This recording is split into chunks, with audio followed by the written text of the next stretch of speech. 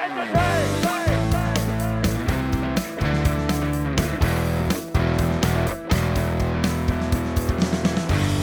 to the Critical Witness podcast, where we talk faith, apologetics, evangelism, and anything else we can think of. We hope you enjoy the show.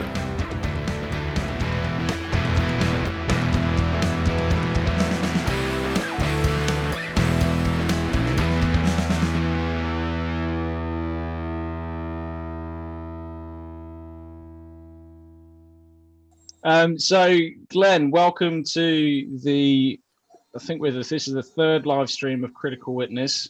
We're true professionals, and just tell us a little bit about yourself, how you became a Christian, and what you do now, and then we'll see where this conversation takes us. Okay, I'm Glenn, and I'm married to Emma. We've got Ruby and JJ as our kids, and I'm a Christian, and that became very real for me, I guess, when I was about 21 years old, end of university, unemployed, time on my hands, picked up the Bible and met Jesus in a really powerful way. And I've been telling people about him ever since. I'm ordained in the Church of England, but my day job is to work for a charity called Speak Life. And that frees me up to go around the place and shoot my mouth off about Jesus, but also to perhaps communicate in other ways, whether through books or videos, podcasts, courses, tracts, that sort of thing. Oh, you even do tracts? That's I do you know anyone else who's come up with a pyramidal tract, a threefold tract for a threefold God? Have you ever heard of such a thing? It's the Mercedes-Benz of tracts. It sounds like it. 10 of those have had to discontinue them because they're just so expensive. It's like literally a pound. It's a pound per tract because they've got to be folded in just the right way. But yeah, the gospel's worth it. Tracts are so hard to make. I think me and you, Phil, have tried to make tracts before. It's so difficult because you end up with you think, right, I'm going to do like a really short one, and then it ends up being 2 A4 sides, and then we've got all our sort of darlings that we love, and we don't want to kill them. We're like, oh no, that one's got to stay in there. Oh, can't do that. Well, it's really. It's a good technique, though. It's a good discipline. Can you? Not because you have a reductionistic view of the gospel and you think you need to get it out in an elevator pitch because people are going to hell and you must, but for your own sake, in terms of clarity for your own thinking, what is most essential to what you want to communicate? It's a good exercise. Can I go and show you it? Yeah. Go for it. That would be good. Yeah. It is. Tracts, it's difficult making a tract. I remember making that tract. I've got it somewhere on my computer. I think it's backed up in OneDrive somewhere. We could actually look at so you're showing up your tract. I was just telling Dan that I could probably find what we tried back in the day. See, I'm putting it under my chin. I'm so you start off with life according to Jesus, and then you flip it over, and God is a loving union of three, and you read about the three. And then the world is shaped by two representatives, Adam and Christ, and you fold that down. And then you're born one with Adam, be one with Jesus. You fold that down, right? And then it becomes the pyramid. You put that on the table, and you sort of talk about, can we talk about God's threeness, and can we talk about the world's two-ness and your oneness, right? That's top level stuff, Glenn. That is top level. But it's all been decommissioned by 10 of those. So how many of them have you got left sitting around? I've got like 12, something like that. Not very many. Do you think there's much use for tracts? I remember when I first became a Christian, the church I was part of, like my granddad as well, we go out, every Saturday to the local town, like into town, Staines, giving out tracts and for sort of a morning or afternoon. Do you think does that still work? Like, are they a waste of time? I definitely do that. I think the main thing I want to get into people's hands is like John's Gospel, or I have a big stash of Gospels, and I usually try and get those into people's hands. And with the caveat that most tracts are terrible. I went through Eastbourne the other day, and that's where I live, Eastbourne on the south coast of England. And bless them, there was a group with a table out, and their prominent tract that they were pushing on people is this flames on the front cover, and it says, "God's wrath is as eternal as God's love." They weren't Jack Chick ones, were they? Yeah, it was. Yeah, I'm sure it's from the same publisher, but yeah, God's wrath is as eternal as God's love, and I got into a good conversation with the guy. I was kind of like, "Is that true? In eternity past, was the Father loving the Son on Monday and then hating the Son on Tuesday, and then back to loving him on Wednesday?" And it's all together, Glenn. They're not separate. His wrath is a part of his love, isn't it? Right. And, yeah. Towards the Son, like constantly. Yeah. Is he constantly angry at the Son as well? We don't let logic get in the way of your tracks. I know someone who wrote a dissertation defending the statement God is hate. Wow. Yeah, because wrath is an aspect of God's love, and the simplicity of God means that God is hate. It's just like, please, please no. So anyway. Some tracks are better than others. Sorry, at least he acknowledged it needed defending. Which the wrath of God needed defending. Yeah. But I think what people try to do is they try to reverse engineer their gospel from the end. And then so if the main deal is there's heaven or hell, you just reverse engineer everything, even back into the eternal being of God. Mm-hmm. And you put people in the hot seat and you tell them go left or go right, which is kind of like, it's Hercules at the crossroads, isn't it? Hercules on his great adventures. One of the adventures is, do you go the way of wisdom or do you go the way of folly? And, the way of folly is represented by this woman who's very seductive and not very, well dressed. And obviously she looks attractive, but watch out, because at the end, it leads to destruction. On the other side, there's the woman dressed as wisdom, and she looks very prim and proper. But that it's probably the wise thing to do. And what a hero Hercules is. He goes the way of wisdom and not the way of folly. So isn't he great? And isn't that so much of evangelism? So much of evangelism is people, saying there's heaven or hell. And if you're clever, I know it doesn't look like much fun. I know she looks a lot more attractive, but come on, be clever. Think about this. And then you are Hercules walking the way of wisdom. That's so much evangelism. Yeah. Oh, and that's how I do it. And we're doing it wrong. All this time. Yeah, I don't know. Whereas I think evangelism is Lazarus in the tomb, not Hercules at the crossroads. It's, saying live to sinners. Amen. So go on. You go, Phil. No, you take it away, mate. No, I was going to say, how long have you been doing evangelism for? Like, have you been an evangelist for?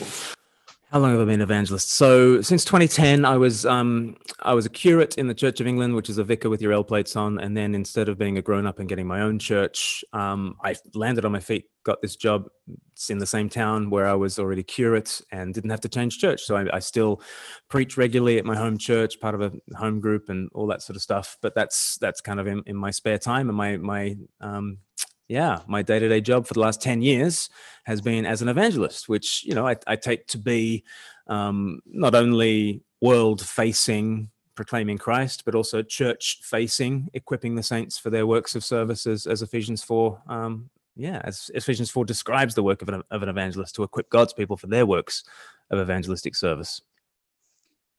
Was that something you always kind of felt that their God was kind of leading you, like that was sort of inevitable, or was it something that sort of changed?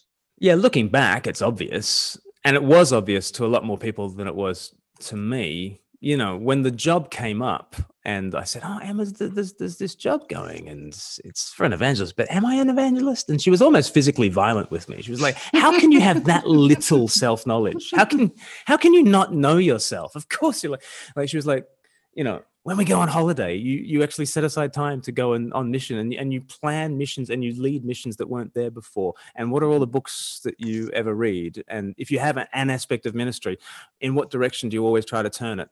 And eventually, this is why the whole idea of gifting and the whole idea of like discover your spiritual gifts, I don't think it should be a navel-gazing exercise in which I, fill out a questionnaire and think about, the complicated splendor that is me. I think, you should just ask your church leaders, you should ask your friends, you should ask your wife, and they'll have a much better idea of how you're wired, how you're gifted. But I've always been an advocate and an enthusiast with whatever. And as soon as I became a Christian, I was rabbiting on about Jesus. So looking back, yes, I've always been an evangelist, but owning that title took me a long time. Interesting. Yeah. So what? Yeah. Go on. You go, Phil. Otherwise, We're still working out how this works. I mean, Dan just can take it away. I'm quite happy listening. But with that title, evangelist, was it just something you didn't quite grasp the meaning of? What an evangelist is? Is it? And there's certain ideas and Christian culture that goes alongside the word evangelist. Oh yeah. Do you feel comfortable owning that title? Is that something that you would choose to call yourself? Yeah, only because I have the temperament of an evangelist and I don't care what people think. But if I did care what people think, I would run a mile from the title, because one of the first things I do in evangelism training when I'm teaching Christians about everyday witness, I say, describe to me an evangelist. And they end up describing the most hideous alpha male with the gift of the gab. And they go door to door selling you, insurance, but they happen to be selling Jesus, that kind of, that's really unpleasant person who you would never want to get to know. You'd certainly never want them as your friend. And they describe this person, which is a total caricature. And then I split them up in pairs and I say, now talk to your neighbor about someone who was really helpful in you trusting Jesus. And then they feed back from that. And I say, now describe that person. And that person's warm and has integrity and had all the time in the world for them. And, they end up describing someone incredibly different. So there's a real PR problem. I think we need to employ some evangelists for the topic of, for the name evangelist, because we think of them as these reptilian figures with fire in their bellies, thumping their Bibles. But when you look back at who is it who has helped me trust in Jesus, there've been some preachers along the way, but my mum praying for 2 decades and a whole bunch of other people, the daggiest guy at university. I'm from Australia, so I use phrases like daggy, but the least cool person. I grew up around Australians, but that's even foreign to me. What's that? What do you mean by daggy? Daggy. Naff, would that be an English kind of equivalent? Yeah. If you ask a shepherd what a dag is actually the bit of fly-blown poo at the end of a sheep's tail that you need to cut off. But a dag is just like a bit of a nerd. He's a bit naff. He's a bit, And there was a guy at university who was always inviting me to church, and he was the least cool guy. And eventually I did go, and I just hated the preacher every Sunday, and then went back to hate the preacher some more, and hate the preacher some more, and hate the preacher some more. And eventually it sort of worked on me, and I became a Christian. But yeah.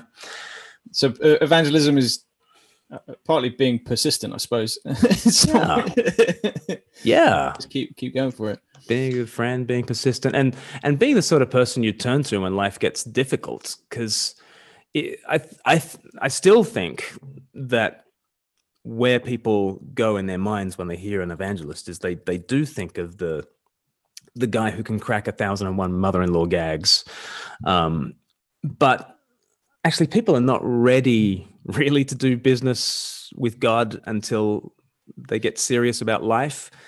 And, when you get the diagnosis, or your partner leaves you, or, you're made redundant, or you have the 3rd miscarriage, or, and at that moment, people are ready to go for a beer or go for a drink and ask, what's the meaning of life? But you don't go to the motor mouth with 1,001 mother-in-law gags at that stage. You go to someone who showed a bit of integrity and quiet, gentle friendliness and love, and so be the person your friend will trust when life gets hard. Don't be the person who always has 1,000 answers to philosophical questions. That's a lot of what I say when I do training. That's good. What would you say about what's the relationship between evangelism and apologetics? I'd be interested in your take on that, whether the two should be separated. Should we have apologists who aren't evangelists and evangelists who aren't apologists? What do you think about that? It so depends. It's one of those debates where definitions are everything. And see, I could rail against apologetics and rant and rave, because I'm thinking about it in one sense, and I can own apologetics and love it and commend it to people, depending on what I mean by apologetics. And if by apologetics we mean thoughtful, contextualized evangelism that is not afraid of questions but meets people in the questions that they ask and wants to give them relevant, thoughtful, biblical answers, then I'm 1000% for apologetics, and who could possibly be against it? If by apologetics we mean engaging an unbeliever on neutral space and from first principles, reasoning towards God, reasoning towards heaven, reasoning towards spiritual truth, then I see it as a kind of Pelagianism. The old Pelagian heresy was that in the realm of salvation, you kick things off with a whole bunch of works, and then God might meet you halfway with a bit of grace, and that gets you over the line. I think translated into the sphere of knowing God, you can have a kind of Pelagianism that's like reason, and then God tops you up with a bit of revelation, and then you know God. If that's what people mean by apologetics, then I'm against it. If what people mean by apologetics is thoughtful, contextualized evangelism that takes people's questions seriously and answers them with the gospel, then I'm for it. Yeah, I mean, go on, Phil. No. You go for it. You want to follow up? There's a. No, go on. I think my question will probably end up taking us down another rabbit trail, but I wanted to know what you were about to say. Yeah, no, I mean, I often find that that a lot of apologetics is often aimed at people inside the church rather than outside of it, and I probably wouldn't explain it in the way you did, but yeah, my understanding is that sort of if you're going to be an evangelist nowadays, it's you have to your evangelism has to be apologetic in a sense, like you have to have considered the the questions and concerns that people have, and have thought of take them seriously yourself. But it often seems that a lot of the apologetic books and things going on tend to be more tailored towards the church rather than those outside. But I agree, and to a degree, it is for the building up of the church. To a degree, seeing that Jesus answers the questions that people have. Edifies the saints. That's true, but there is a heck of a lot of shadow boxing going on in apologetics, and I mean I notice a lot more. There's a lot more shadow boxing going on in the States than there is here, because in the States you can actually build up an apologetics ministry, and you don't really very often have to actually engage non-Christians. No. You're always playing to your base. Yeah. Or defending from your base. Defending from your base. Your apologetics is also internalized. You right. end up with one slight error on doctrine, or mainly evolution versus, and suddenly you're defending yourself both from atheists and Christians alike. When you're set up like that. Yeah, I mean, I did a debate with Matt Dillahunty at the start of the year. I wanted to talk to you about that, so I'm glad you brought it up. Okay, well, I loved it. Well, there are a few people who didn't. I love what you. I read the comments. Don't read the YouTube comments. Yeah. Oh. Yeah. Don't read the YouTube comments, but also don't watch the Christian review videos either.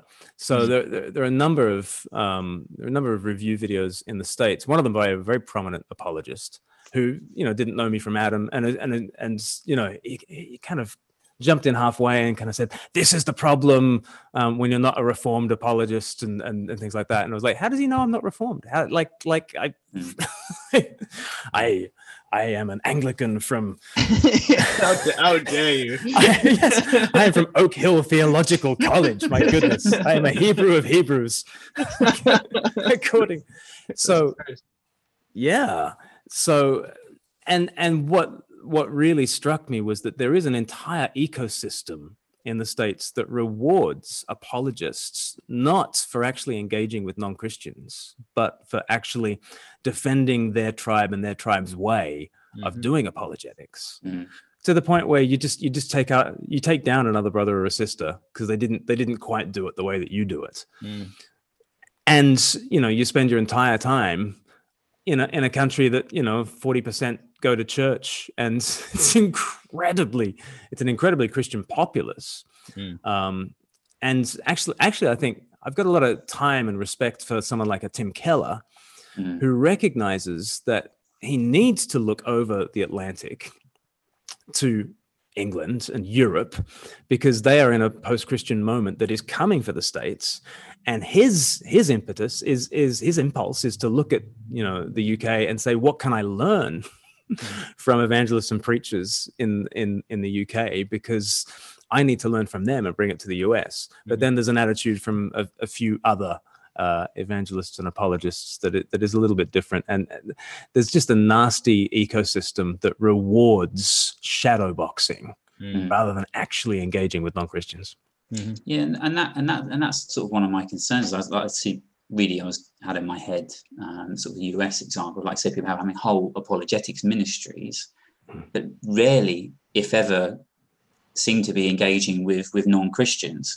And there's definitely a role for, because I think part of apologetics is, like you said, is equipping believers to sort of have the confidence to go out and do evangelism. But apologetics, just sort of sitting home reading books, honing the ontological argument and the moral argument and the kalam, etc. It has very little benefit unless it's unless it's used in the sort of evangelistic sort of context. And I think there's something about apologetics that draws especially men in, young guys and men in, because it's sort of we developed to well, actually, I'm not going to get into evolution, things like that. But anyway, we developed to sort of fight, and we can't physically fight, and so we intellectually fight, and it ends up becoming sort of intellectual jousting. Like the example you gave for the critique of your video. That kind of stuff frustrates me. But I think the stuff you do is great because people like yourself. I think a good example in the UK would be someone. Well, he's moved to Australia now, but David Robertson was quite good at that in the sense he was a pastor who valued apologetics and the questions that skeptics and non-Christians actually had, and utilized it in its best in an evangelistic context. I do worry about these enclaves of apologetics, but it stays in that enclave and never actually. And could it do more harm than good in that it communicates to people that you have to be a real bookworm, like those, that tiny fraction of men. And again, we're caricaturing an evangelist. Whenever I say, what does an evangelist look like? It's always male, which is incredible. Because then I ask, who's led you to the Lord? And it's at least 50% female. Yeah. And with apologists, if our picture of someone who's able to engage with non-Christians is a mega brain who knows the answers to stuff, that's just incredibly unhelpful. And yeah, I mean, most of the time when I'm asked questions I don't know the answer to, if it's in a conversational thing, the best answer is, I don't know. That's a really good question. And as soon as you say, I don't know, you're communicating to them loads. You're communicating to them that actually, in spite of whatever this objection might be, Jesus is more compelling. I'm not rattled by this, Yeah. That's why I like Tim Keller's sermons. Like I try not. We're not allowed idols. As close as I get is Tim Keller. That's as close as I get. But you're saints. Yeah. But I love his sermons because every sermon that I've listened to, it seems to be exactly the same. Is here is a problem. Here is the secular response. Here is why it's not satisfying. Jesus is better. Right. That's every sermon. Yeah, it's law and gospel. Yeah. It's law. It's good old fashioned law and gospel. But We've got something on the chat comments just to sort of compliment before we move on. Afi Sinclair says, could they going to, I believe this is talking about the apologists still, potentially the American ones, could they do with reading Galatians again?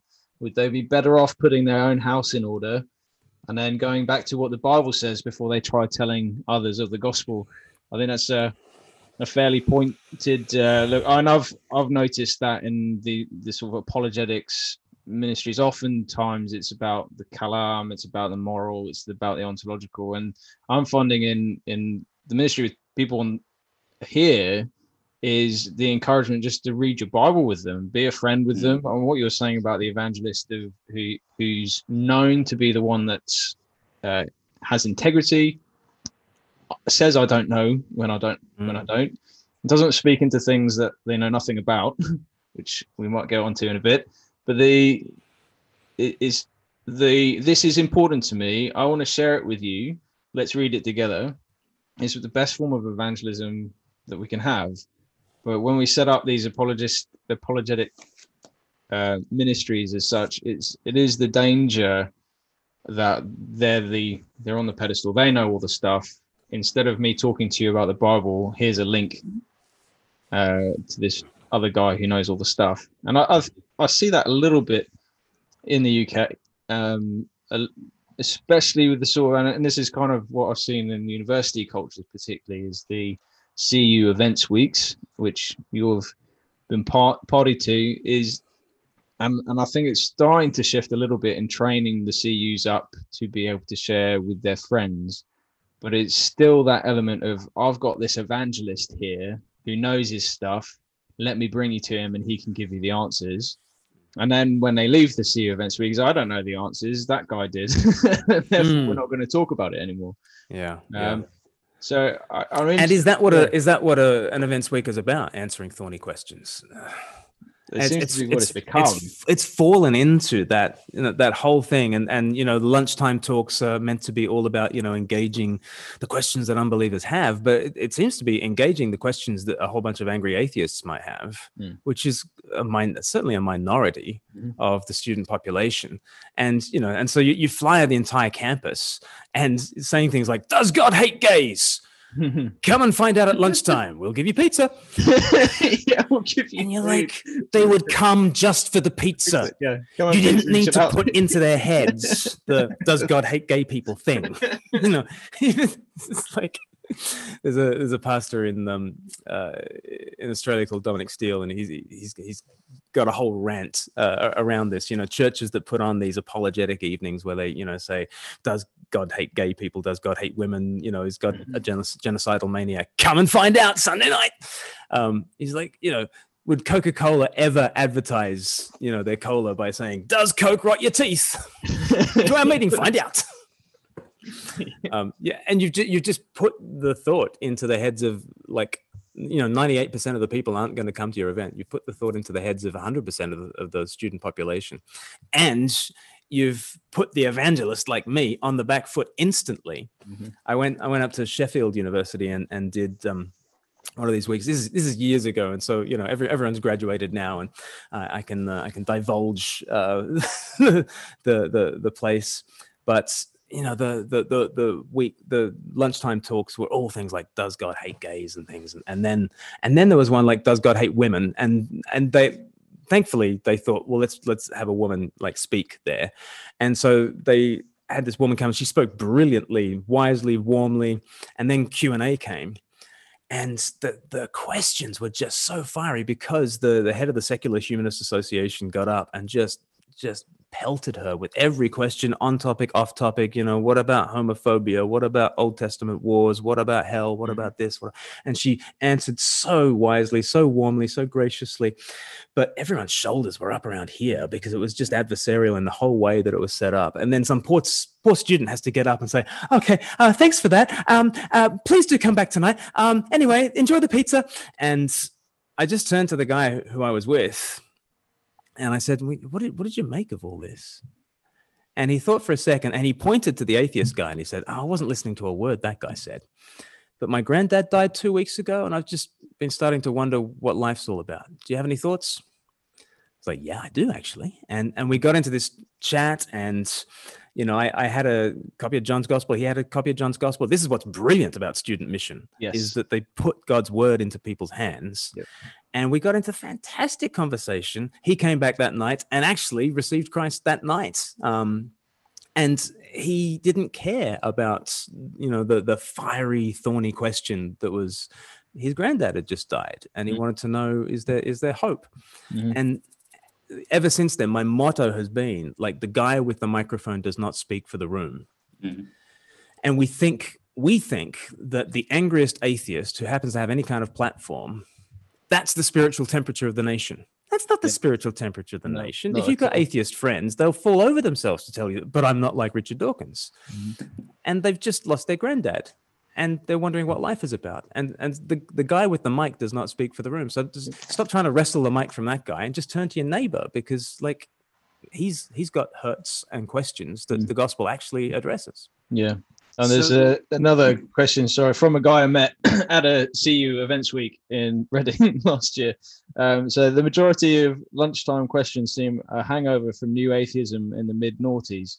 Do you think that's perhaps a sign that we, the church, need to engage further with non-believers? I mean, my answer to that is yes, but I've had the conversation with him already, so I'll leave it to you guys to talk about. Yeah, definitely, and certainly many people within UCCF, for instance, are getting wise to this and being much more creative, and I think the lunch bar topics are improving massively on that. But I was just interested, like, one mission I went to last year, and it was kind of on, is Jesus a feminist? And what was interesting to me is if you poll, certainly among students, you'll get a much higher proportion of people claiming to be feminists, but something like only 8% of the UK population identifies as feminist.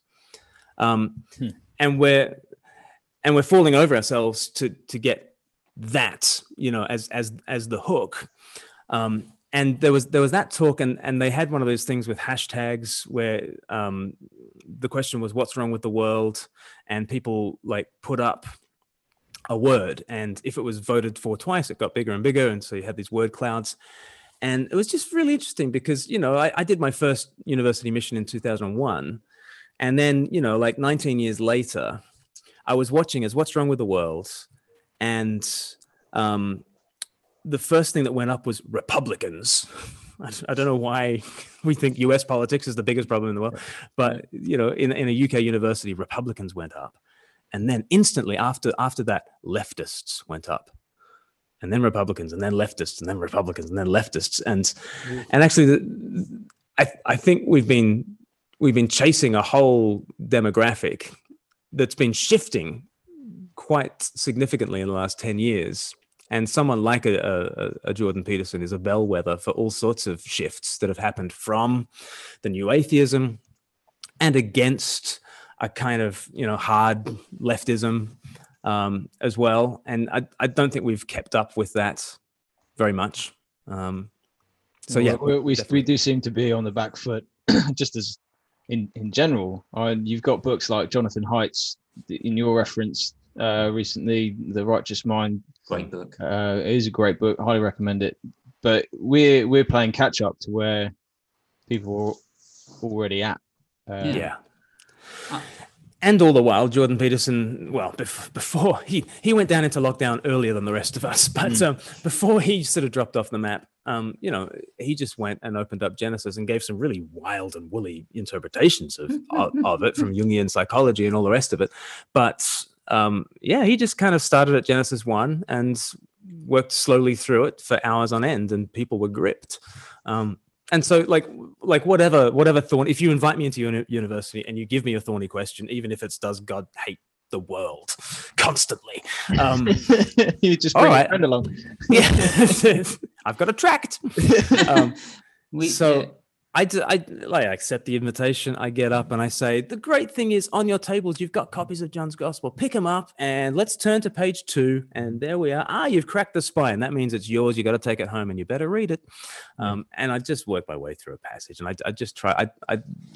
As I've said, I think apologetics is, contextualized, thoughtful evangelism. But I think what evangelism really is you open the Bible up and you point to Jesus and you say, look, just do you see? Do you see? You like him? You can have him. Do you want him? That's evangelism. Yeah. Well, like Philip, Philip and the Ethiopian, Yeah. We do. I always think, we always seem like we're sort of roughly 10 years behind with everything. Like what I think, like a really good example I've used before. I wish we were 10 years behind. It might be more, Don't you wish it was 2010? That would be nice. Relived it. But yeah, like even if you think, like you look at, I don't want to get into marriage, but just using marriage as an example, like when that whole thing came on about what is marriage, like we Christians, if you ask most Christians, like what is marriage, I had no idea. Like if you ask them, like a lot of Christians go, well, it's a bit of paper, but we've never got quite our fingers on the pulse, so we're still dealing, like you said, with the four horsemen and the atheist apocalypse, sort of from 2006 to 2008, and we haven't updated.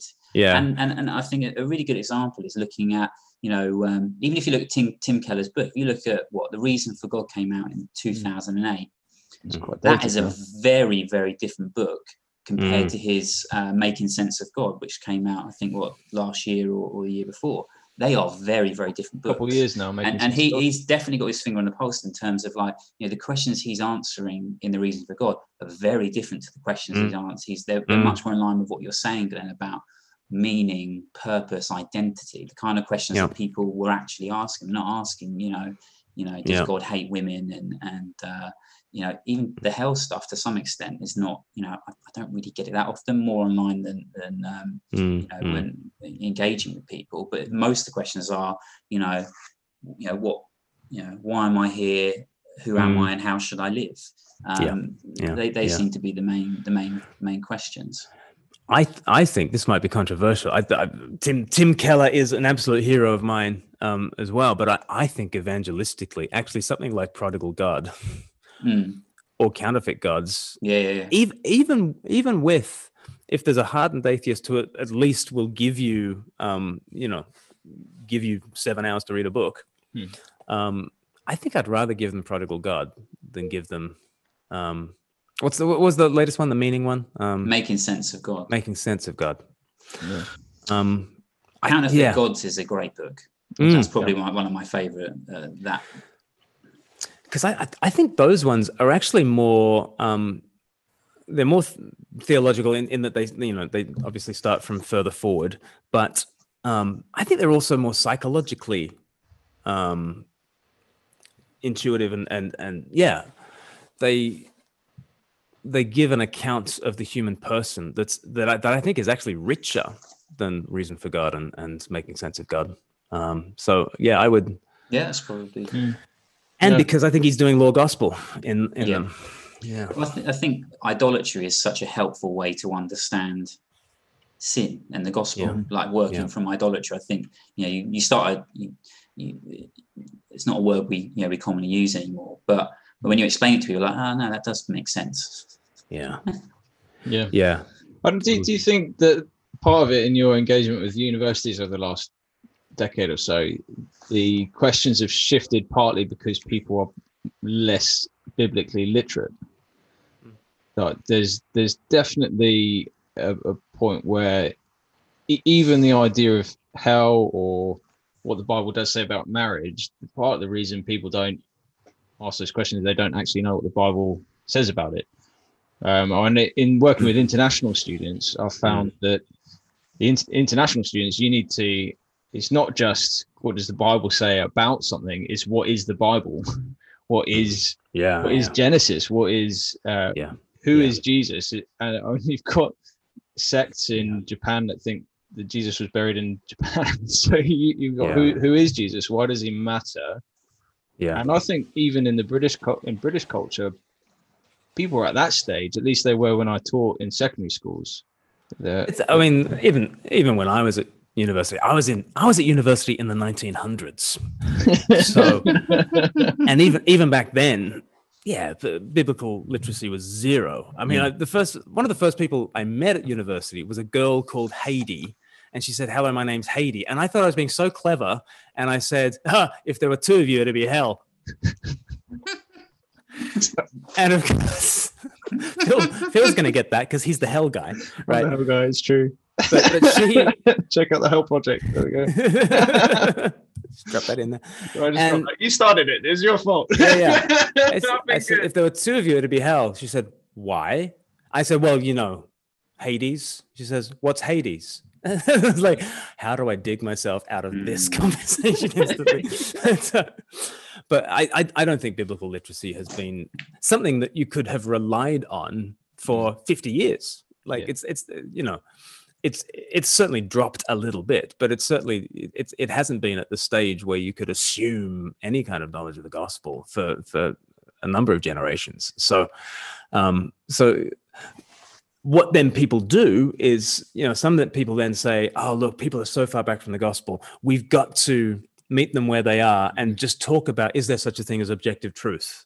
And then if they agree to such a thing as objective truth, we can get them to the next stepping stone and the next stepping stone and the next stepping stone. It's very Western. That's so Western. Yeah.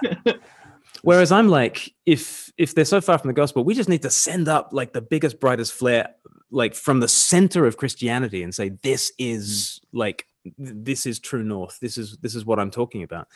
Because if you engage them out here with this, what is objective truth or whatever, they might think you're trying to take them any which way. They just think it's a power play, or you're just a conservative, or you're just a traditionalist, or anything. So the fact that they're so far back is an opportunity just to get back to basics and say, here's Jesus.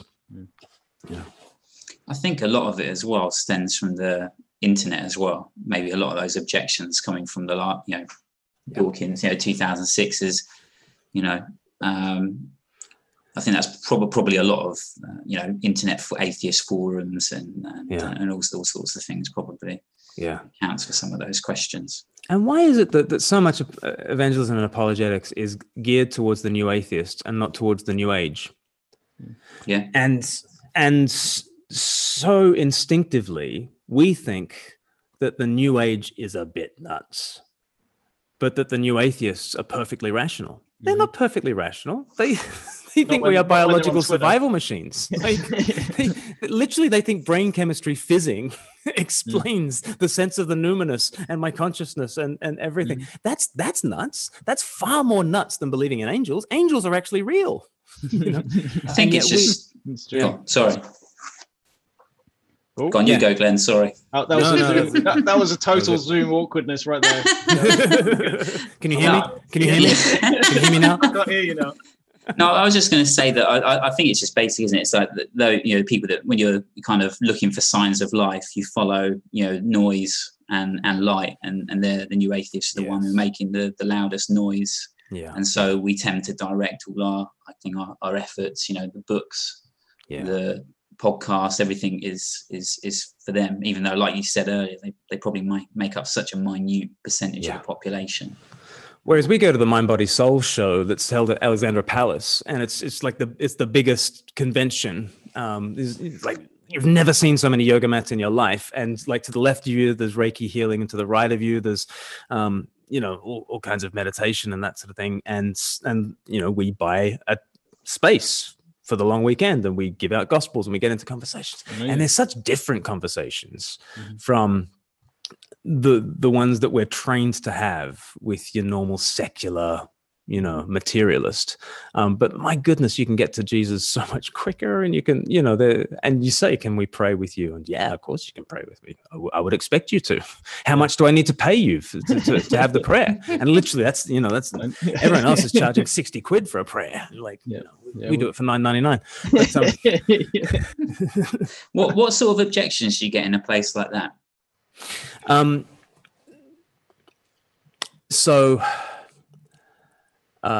Love is the window dressing, but you push through into what is ultimate reality, and ultimate reality is vibrations and energy, and it's actually impersonal.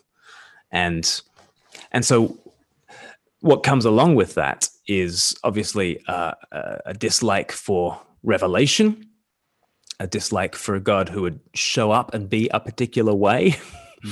Because he might have opinions that might, get in the way of me. Whereas it's far more convenient to deal with an energy that I can tap into at various points. So the personality of God is both the most beautiful thing to offer, and to say, you seem to think that love is the greatest thing, but actually you're telling me ultimate reality is totally impersonal.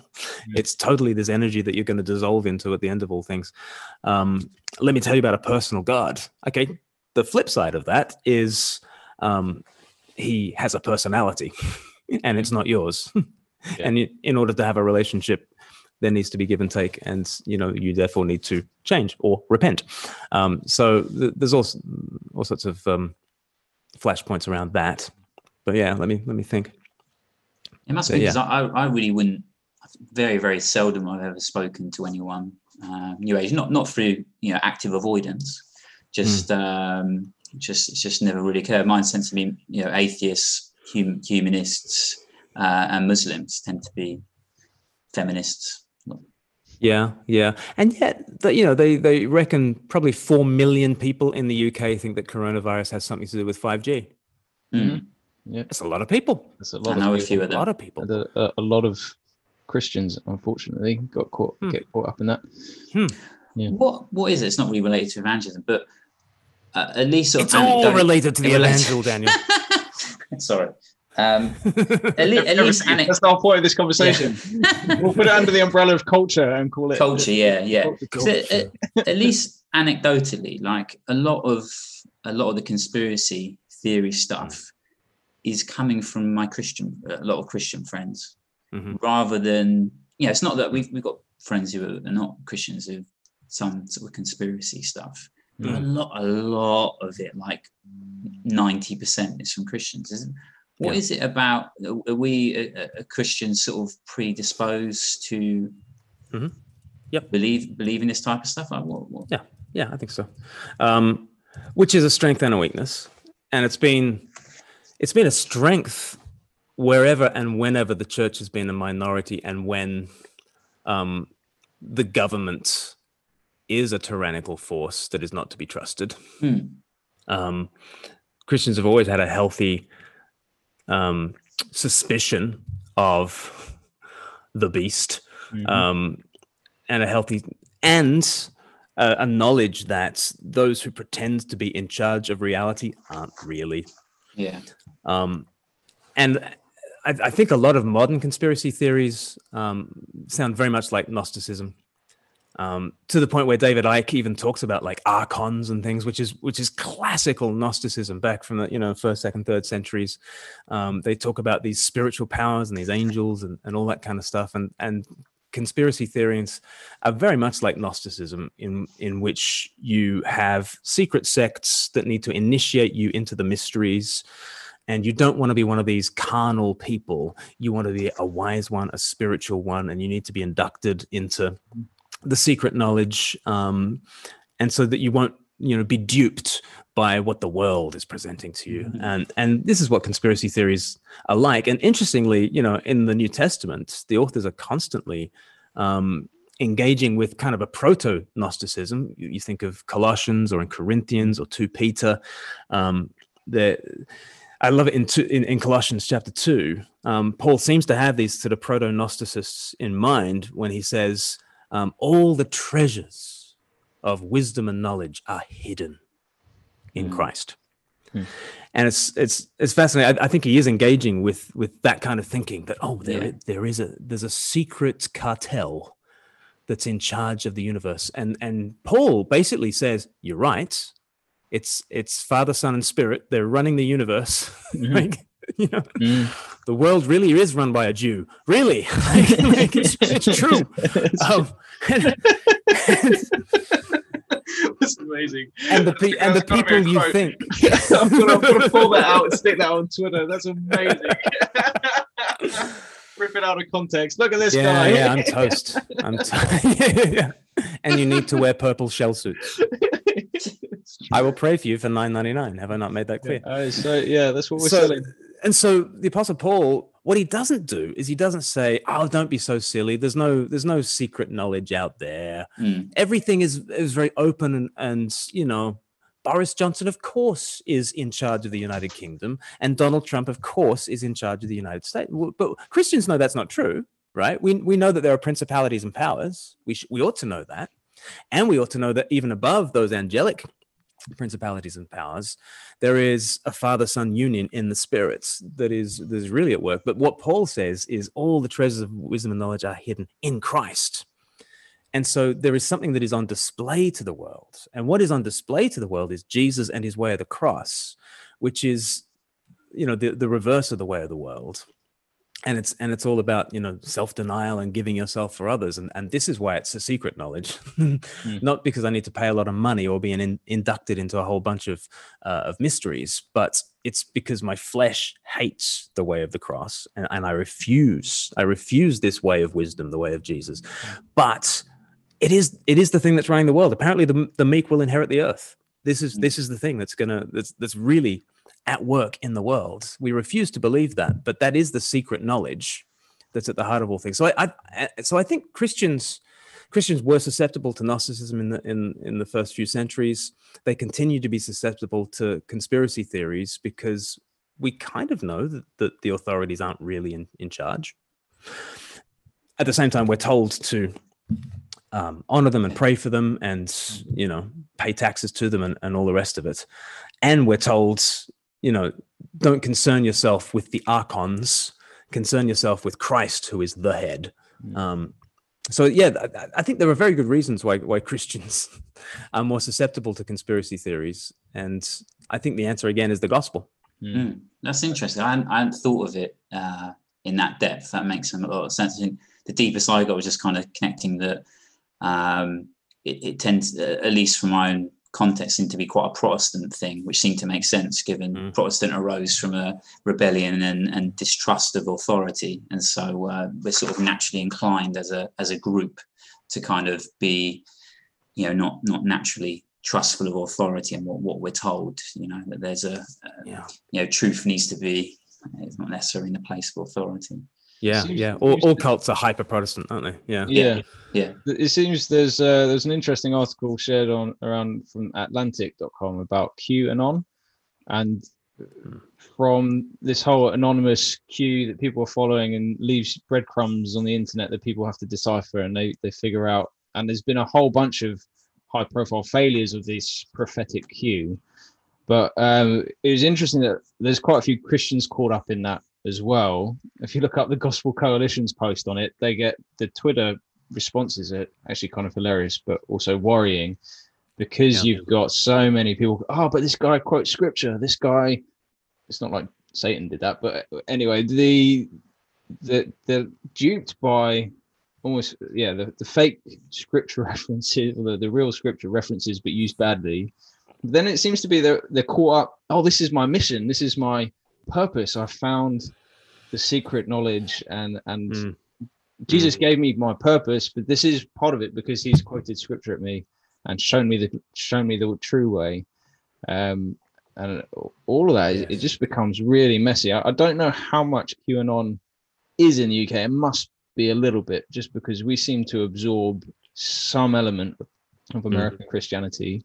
I think it's not much at the moment, but I'm hyper aware that it could be a lot more over time, partly because everyone, they have the big dogs, the Tim Kellers, the Gospel Coalition stuff, the John Pipers, and we don't seem to get our English preachers out as far and wide as maybe we should, for whatever reason that might be. Yeah. I blame Luther. It's true. Definitely. Yeah, I mean, the toothpaste was out of the tube with the Reformation, and how many tens of thousands of denominations are there? Too many. So with the, I just think we don't want to be referred to as the clickbait critical witness. So one of the parts of the title was Mr. Cummings, and how. And I just want to say, if you haven't seen Glenn's video on the whole debacle around Mr. Cummings, it is a very good video. You did mention that it might have been too long, but it was good, and I just wanted to highlight it because it is a good use of what's happening today in culture, and bringing about both the secular reasons. I like you brought in Jonathan Haidt into that, and then you also brought in the gospel. So that's quite a skill. It's something that Tim Keller has, but I saw that in your debate with Dillahunty as well. The quip when he started saying he could reason with Hitler, you brought in. I thought that was hilarious. But you just like, oh, you're like Chamberlain. Is it Chamberlain? Yeah. Oh yeah, right. Yeah. Peace in our time. Yeah. I need just that sort of ability to bring in cultural elements to both, and that's a form of apologetics in my mind. What just mockery, really. Yeah, in the style of Elijah. It's so polite. It's done so well. So for those listening, also for us, just what kind of things have you done to develop that skill to recognize what's happening in culture and just pull out bits of truth that can point people to Jesus? Because I don't start with culture. My goal is not to think, oh, what's going on in the cultural zeitgeist, and how can I then build a bridge from that into my, trite little understanding of the gospel, which is so often what kind of happens. People go like, what's popular these days? Oh, fidget spinners. I know, they're like the Trinity, which happens a lot. Or people, like people talk about the latest fad, whatever it is, Tamagotchi or Pokemon Go or FaceApp or and people think, I know, I need to start with the culture and come in. I really don't think that's the way. I do think you start with, hopefully a profound view of Jesus, and in Jesus, his vision of God, his vision of the world, his vision of the human person.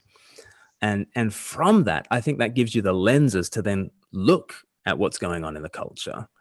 I hope that's what's going on, because, when I think if you have a rich anthropology, doctrine of man, what are we like?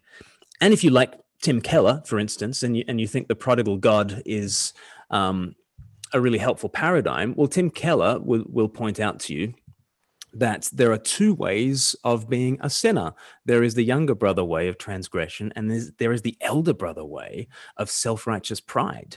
And both of those are a problem. And Jesus is something else. And he's not the transgressor, and he's not the proud rule keeper. He's something else. Okay, you've got that paradigm. That's a rich theological understanding grounded in Jesus. You've got those lenses on. Now you look at the Dominic Cummings thing.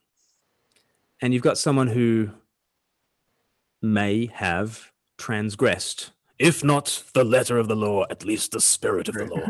And you're like, well, where'd you get that phrase from? That's totally biblical. Okay, you've got Cummings. Let's say he did transgress the law. Then you got a whole bunch of other people who have kept the law, and they are saying, we feel like we've been made mugs. Richard Osman tweeted that out, and if you search on Twitter for he's made mugs of us all, like just countless tweets. Lots of people are feeling foolish and stupid and ashamed that they had made such sacrifices when this rule breaker had, po-faced liar had gotten away with that.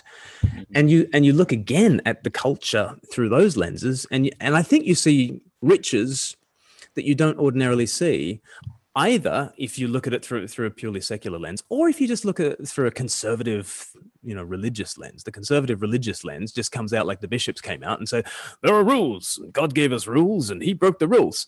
That's one part of the analysis.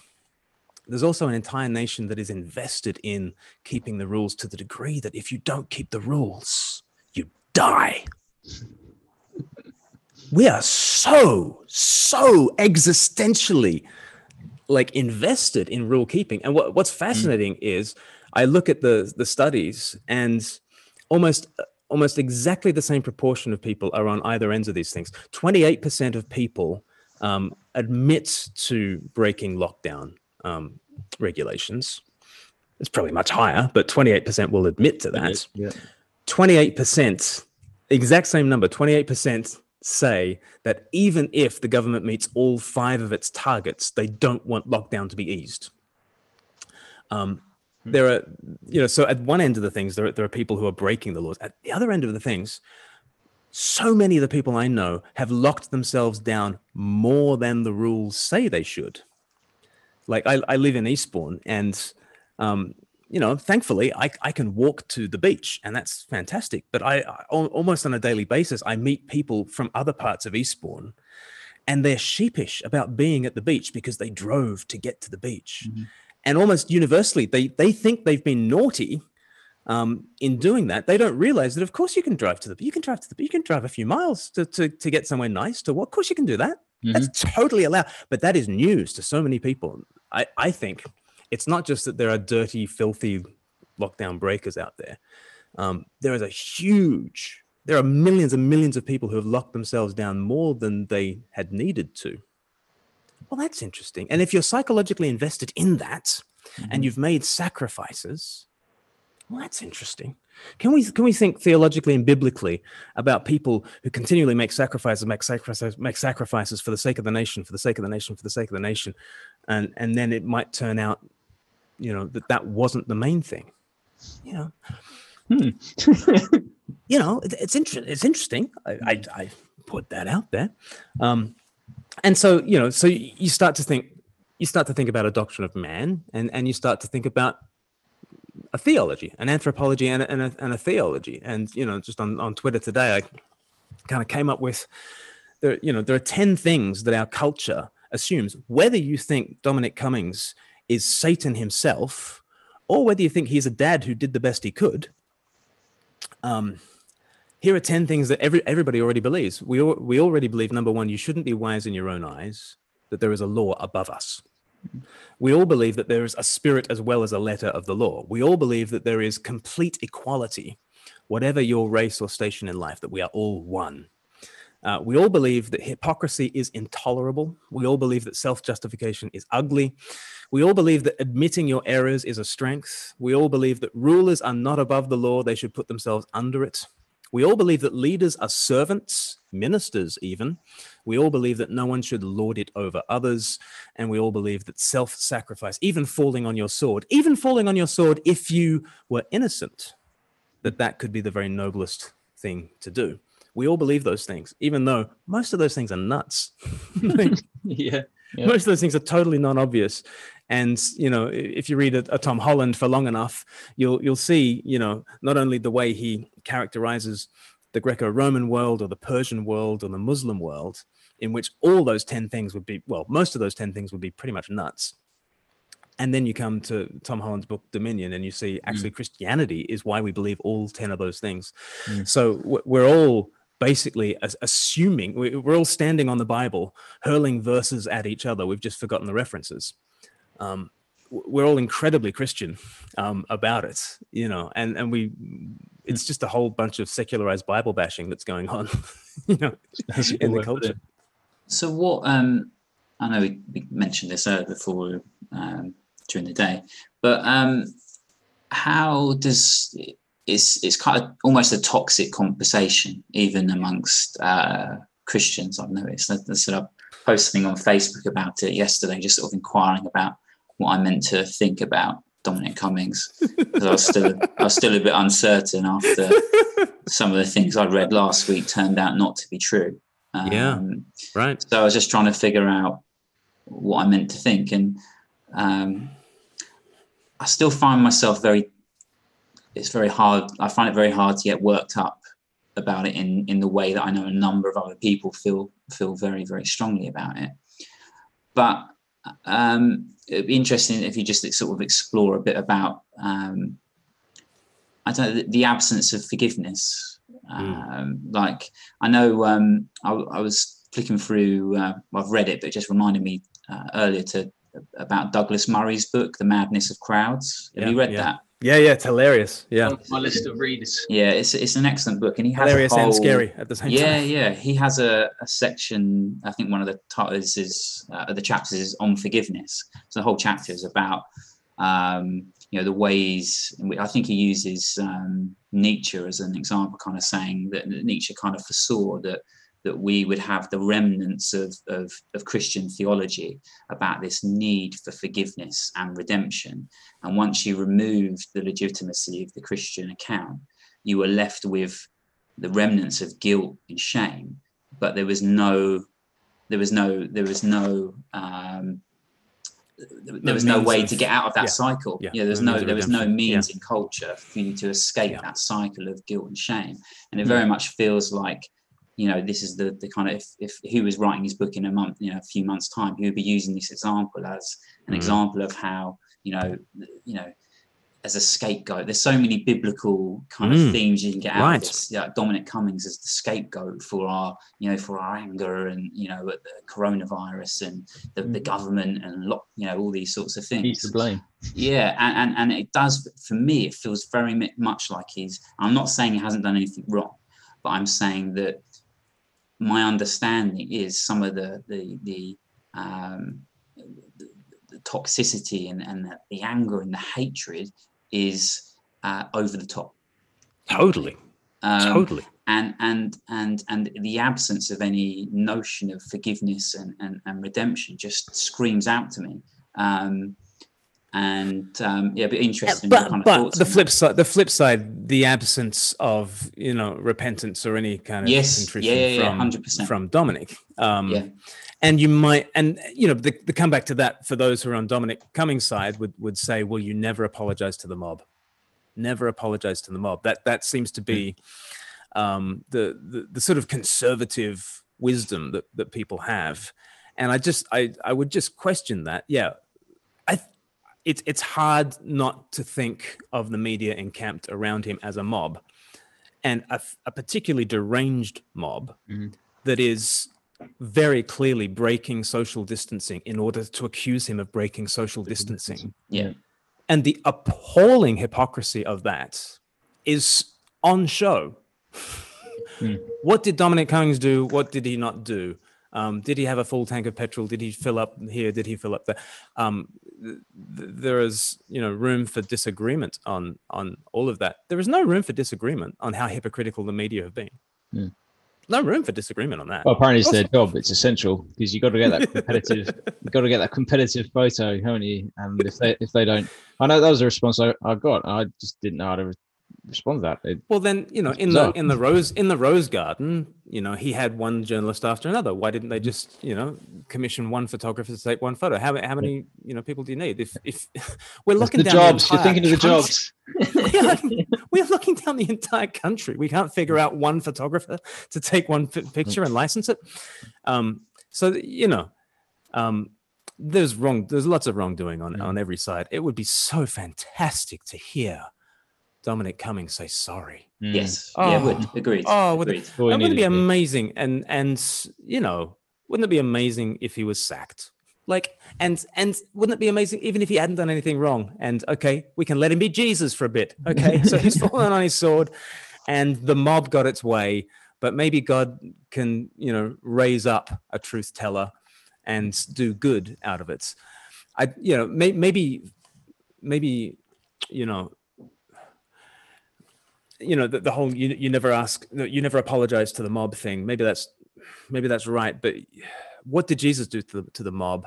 And there was a stillness and there was a silence that allowed the mob to reveal its own evil in a self-destructive way. And even if Dominic Cummings did everything right on the way up to Durham and back, there are definitely better ways he could have handled that. And but it is so difficult. It is so difficult to have conversations about any of this. But what I do think is that whereas many people, the majority of people will have a knee-jerk reaction to this and just default to type because we all we all do have types. I'm incredibly risk averse. I'll just do really risky things. And so lockdown for me, whatever, Mm-hmm. and I shouldn't be like that. And that's no excuse, but I'm always going to default to, if a friend told me I drove up to Durham to self-isolate with my family because, there was the availability of childcare, I'd be like, and that's just temperamentally how I'm wired. And there would be temperamentally, people who would hear that and they would be outraged, and then you add into it who Dominic Cummings is and what this represents, and you get everything else. But to ignore psychology is silly. And there'll be the majority of people who you can't have a normal conversation with on these things. Unfortunately, that is the case. But for some people, I think they are sensing that more is going on than meets the eye, and that the issues that are involved are far beyond rational explanation. And your one or two friends who you can talk to, I think, are really pricking up and starting to ask the deep questions. So yes, it's very difficult with the majority, but again, it's the guy with the mic does not speak from the room. Yeah, Mm-hmm. Yeah. Turn to your neighbor; they've just lost their granddad. The thing about the mob, I think, not apologising to the mob works as a general rule, but it's not an exceptionless one, because I think sometimes the mob's right. Right. Right. And I think that's the danger of having a rule like that, because I've heard that I've read relatively widely across sort of political spectrum. It's quite a sort of right-wing conservative thing to say, never apologise to the mob. Yes. But it's very simplistic. As I said, sometimes the mob's right, Yes. and sometimes Yes. the right thing to do is to apologise. Yes. It's just, but they've just buckled down on it. I stopped watching the briefing after about 10 minutes, partly because of the horn that was going on behind it. Did anyone else get that? There was someone honking a horn behind, and I just couldn't concentrate on what he was actually saying. That was one thing that stopped me from watching it, but it was just so mundane. It was like the most Right. thing ever. It was like a trial, but a really boring forum scene. I was like, what have I just switched onto? This is the most ridiculous thing. I drove up to Durham. I then went to a castle. We sat in a park for 5 minutes. We didn't come into contact with anyone. What is this? When it could have been 5 minutes. I did this because I cared for my child. I clearly made an error. Of judgment. See that was something. that would have helped. Something that you're clearly offended by, and that's my error of judgment. And I apologize that you're upset. I went against some guidelines that I knew better than you, because he wrote them, and I thought I was following the guidelines to the best of my ability. But I apologize that others have made greater sacrifices, and it doesn't have to be like falling on your sword. There's ways of apologizing, and I'm sure script writers would write a better apology than me. But just to sit in a garden and go, I went to a castle and didn't touch anyone, and it's bizarre. Yeah. And if he had said that, I think then the next line would be, and I am offering my resignation to Boris Johnson, and the ball's in his court.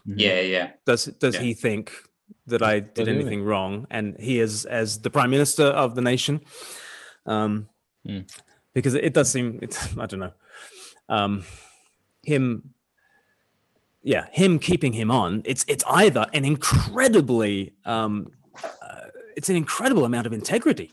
You like, if it is indeed true that Dominic Cummings did nothing right, you could think that it's an incredible amount of integrity from Boris Johnson to not give in to the mob and to stand for truth. Like if it is indeed the case that Dominic Cummings did nothing right, then Boris Johnson has far more integrity than the majority of those who were polled by the Daily Mail today, who are all saying that he should resign and all that kind of stuff. But so much of it comes down to, what does Dominic Cummings represent? Because as you say, Phil, it's a really dull story until it's Dominic Cummings. Okay, so who is Dominic Cummings? Okay, he's one of the elites. That will take you in a certain direction. Or he's Mr. Brexit. That'll take you in another direction. Or he's a guy who's been dreadful to the media in the past, and he has. That'll take you in another direction. Or he's a father doing the best for his family. That'll take you in another direction. And it could be that one because he's elite, and no elite loves their children. So. Oh wait, that's another kind of words. I was just trying to think of how time-wise are we? We're at an hour 15. We're aiming for 3 hours.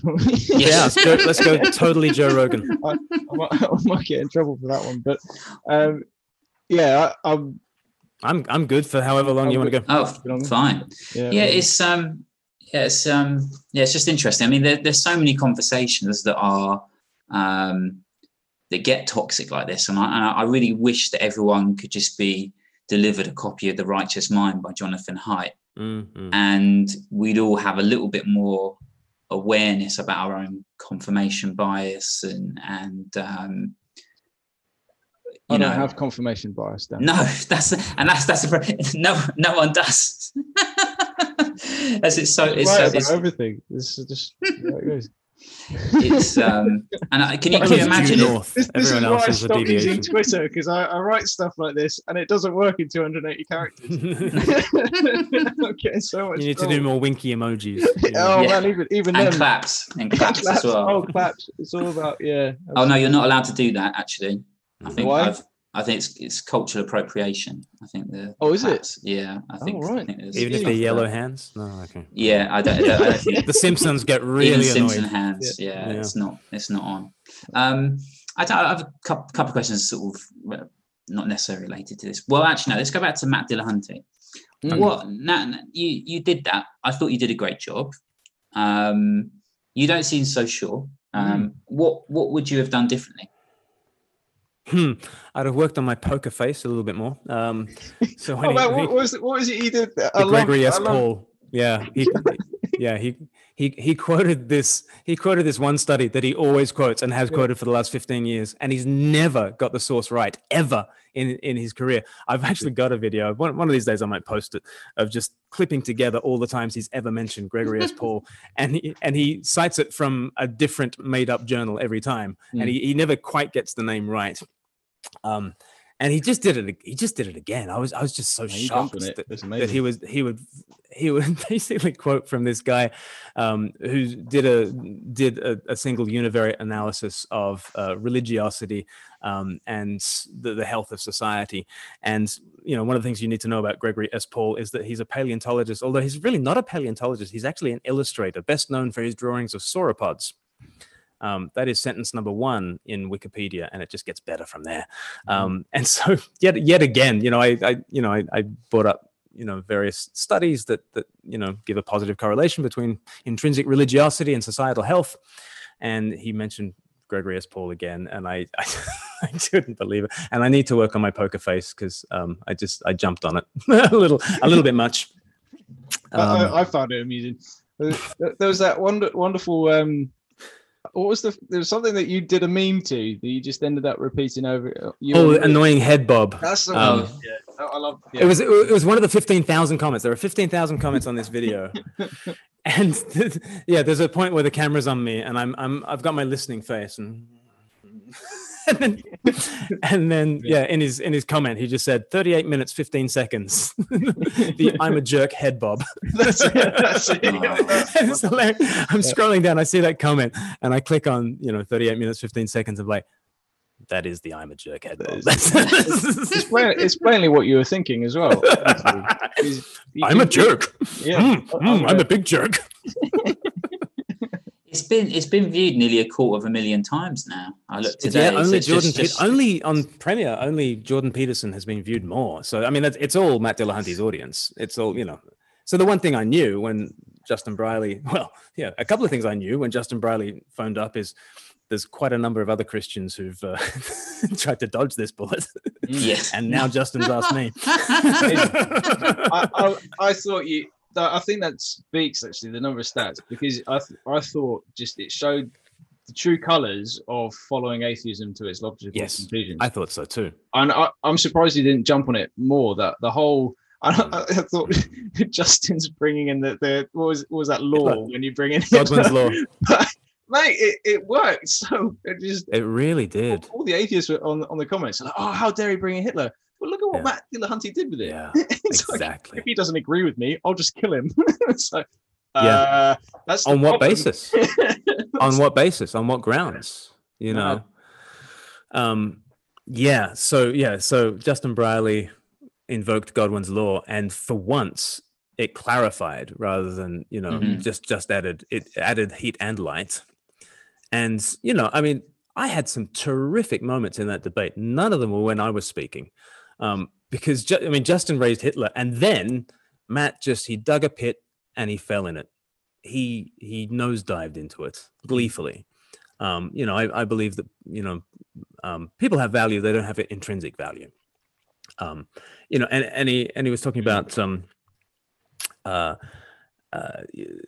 we were talking about what if a Hitler figure wanted to eliminate a subgroup of the population because they're holding us back. And he said, well, you don't want to do that because they might come up with a cure for cancer or create great works of art. So you don't want to do that. And then Justin, again, like I say, the best moments in the debate were not coming out of my mouth. It was either Justin or his. And Justin said, but what if they don't cure cancer or create great works of art? Isn't it valuable just having them? And he said, no, you've got to contribute value. And I clarified and I said, so people don't have value. They've got to contribute value. He's like, yes. That's what I'm saying. Like, okay. Yeah.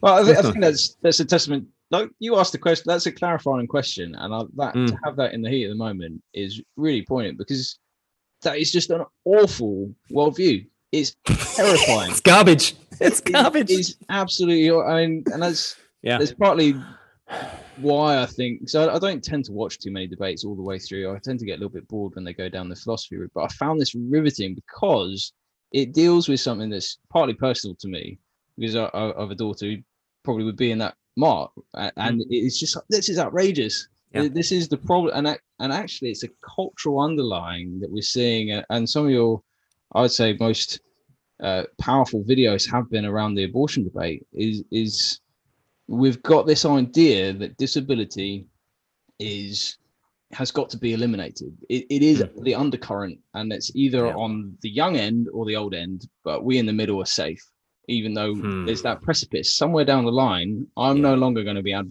value. So where do I fit on this? Yeah. And I just thought you handled it really well. I mean, you could have just, I think I would have struggled to maintain a sense of decency. When there was a point in the debate where he was like saying this kind of stuff, and I was like, "You'd be happy with that, yeah, you'd be happy with that." And then he mocked me. He was like, "Yeah." It's like literally, I'm trying to process what you just said, the genocidal logic that you've just put out there into the world. I'm So I mean, before going into the debate, I believe on a theological level, it's Jesus or the pit. Mm-hmm. But I believed that on a societal level after my debate with Matt Dillahunty, because literally in explicitly walking away from Jesus, you're explicitly walking into a world where power is king and the weak can take the hindmost. You're walking into hell,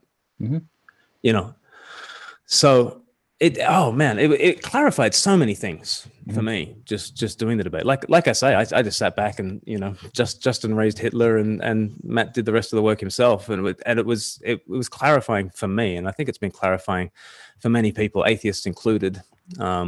So yeah, I pray it does some good. I think I don't know, I just think we'd be cautious about necessarily describing that as the atheist view. Only because a number, sorry, I got carried away.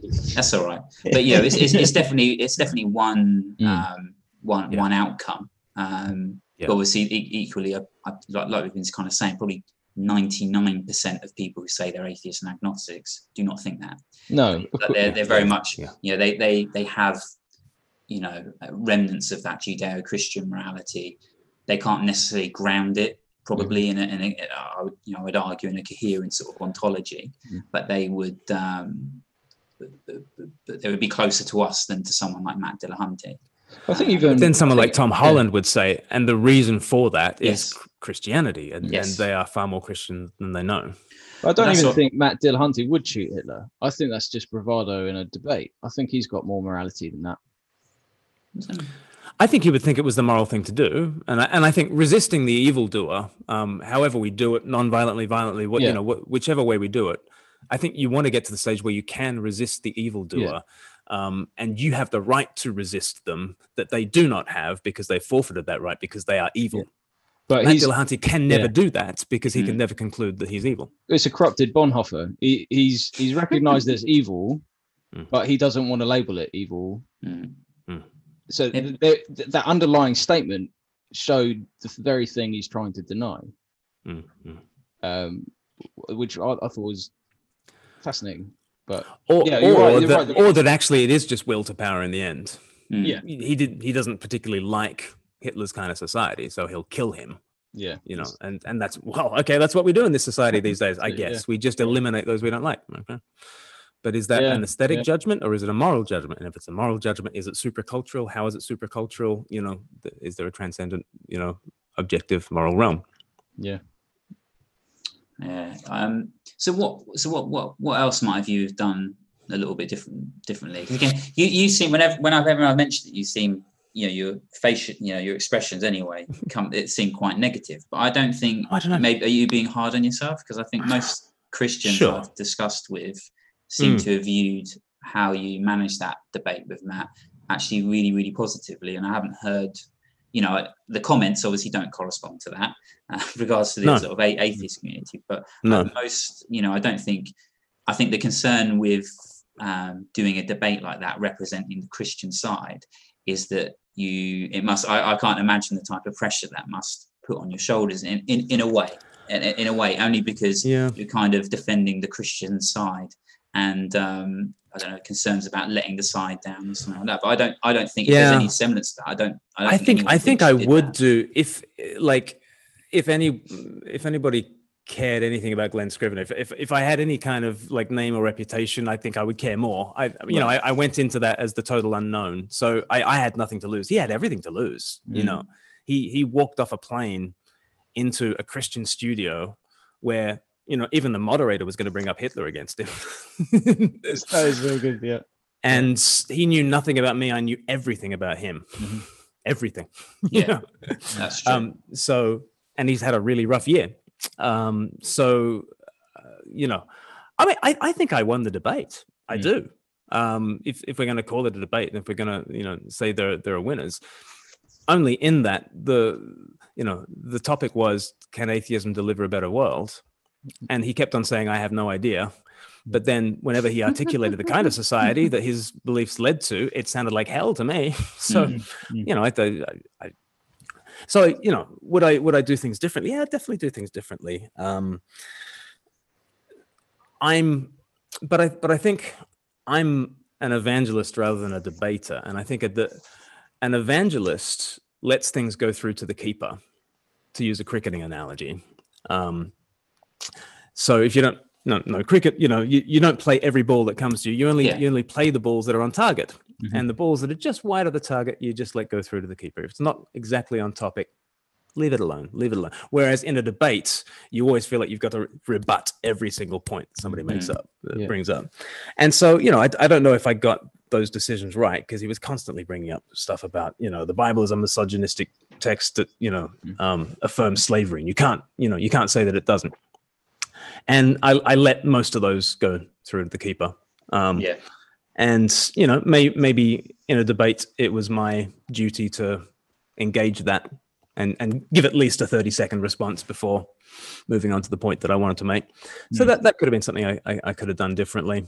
What else? There are definitely things I would have done. So he gave me the most the funniest hypothetical situation. He says, so I'm Hitler. Change my mind. Oh yeah. I don't believe in human value. Change my mind. Yeah. Which is the weirdest Steven Crowder episode ever.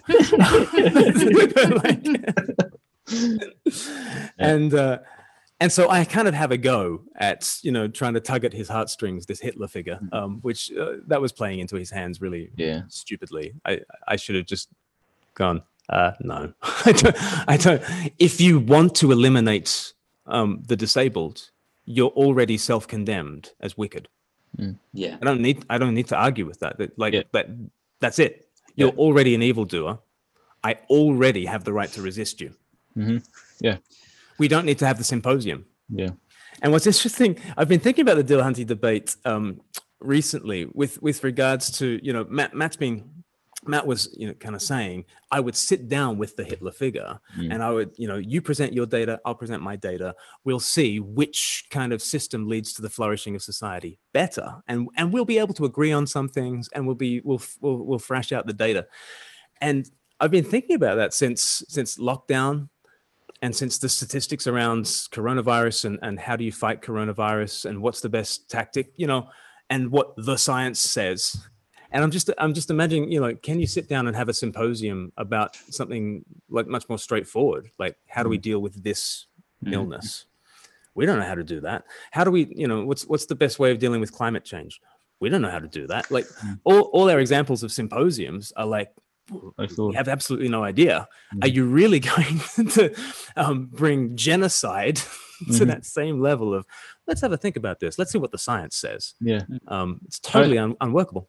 It's something, I'm not sure if I've read it or picked it up somewhere, but it very much seems to me that new atheism it has the Christian idea of progress in the sense that humanity can be rescued, but they've removed the rescuer and the bedrock of that hope. So it's a totally hopeless hope. It's a naive hope and we're accused of wishful thinking when actually the atheist that has a view of Matt Dillahunty's is this idea, and I remember thinking of Richard Dawkins in The God Delusion, this idea that humanity can save itself. I don't see that anywhere. And I've come across a couple of Christians that have picked that up a little bit, that if you go full praetorism, you probably have that everything's fulfilled, but we're getting better. I find that interesting about humanism, that they've removed hope, yet they still cling to something. That we can make ourselves better when everything around them, the science, is we're failing at that. Well, depends. Do you think with your well-being statistics were interesting? Steven Pinker and do you believe in Steven Pinker or not, and the better nature of our angels? And Terry Pratchett put it well. Are we fallen angels or are we ascendant apes? And if we're ascendant apes, then the only way is up. I like John Gray's Straw Dogs. I think he's an atheist I quite like. I'm a sort of natural pessimist. So he's a bit of a downer. Even the atheism I still like reading. It tends to be, I quite like the pessimism of someone like John Gray. Yeah. There's just a comment I'll just add into the conversation from Chris again. So it says, I can't read too much into Matt's head, but as a former atheist, I defended a similar view to Matt's because I knew it was logically consistent rather than because it was what I actually believed. So I think I can see that. That's kind of what I meant earlier when I said the atheist viewpoint and made it categorically the atheist, when it's obviously you've got different atheists that think differently. But I've always... Although within the debate with Matt Dillahunty, I kept on... I mentioned John Gray, and he's got 7 types of atheism. And then, in the next sentence, Matt Dillahunty was like, well, no, but there's really only just atheism. Here's one. Lacktheism. Is it? All that, yeah. Yes, I'm an aphilatelist because I don't collect stamps. All of that. You, Phil, you mentioned that Glenn had done some videos regarding abortion. It seems to be something you've thought about, and from a Christian sort of perspective. What made you start exploring that? That's sort of like Dominic Cummings on steroids. In terms of the culturally, so for me, I love having. I find it seems weird. I've found most of some really fruitful gospel discussions I've had often start from abortion, because the connection is between valuing human life at all stages of development.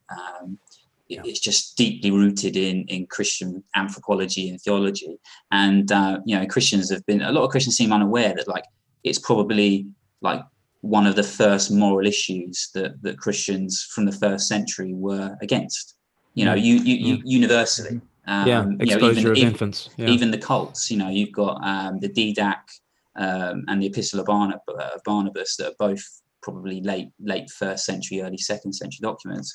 Condemn abortion from the outset. As does the Hippocratic Oath. Yes. Yeah, that's true. Yeah. Well, it's just to take it back to the Matt Dillahunty thing. I mean, he always wants to get things back to slavery, and wants to be on the side of the good guys. But the slavery battle was won by Christians back in the 19th century. And then he wants to come along later and say,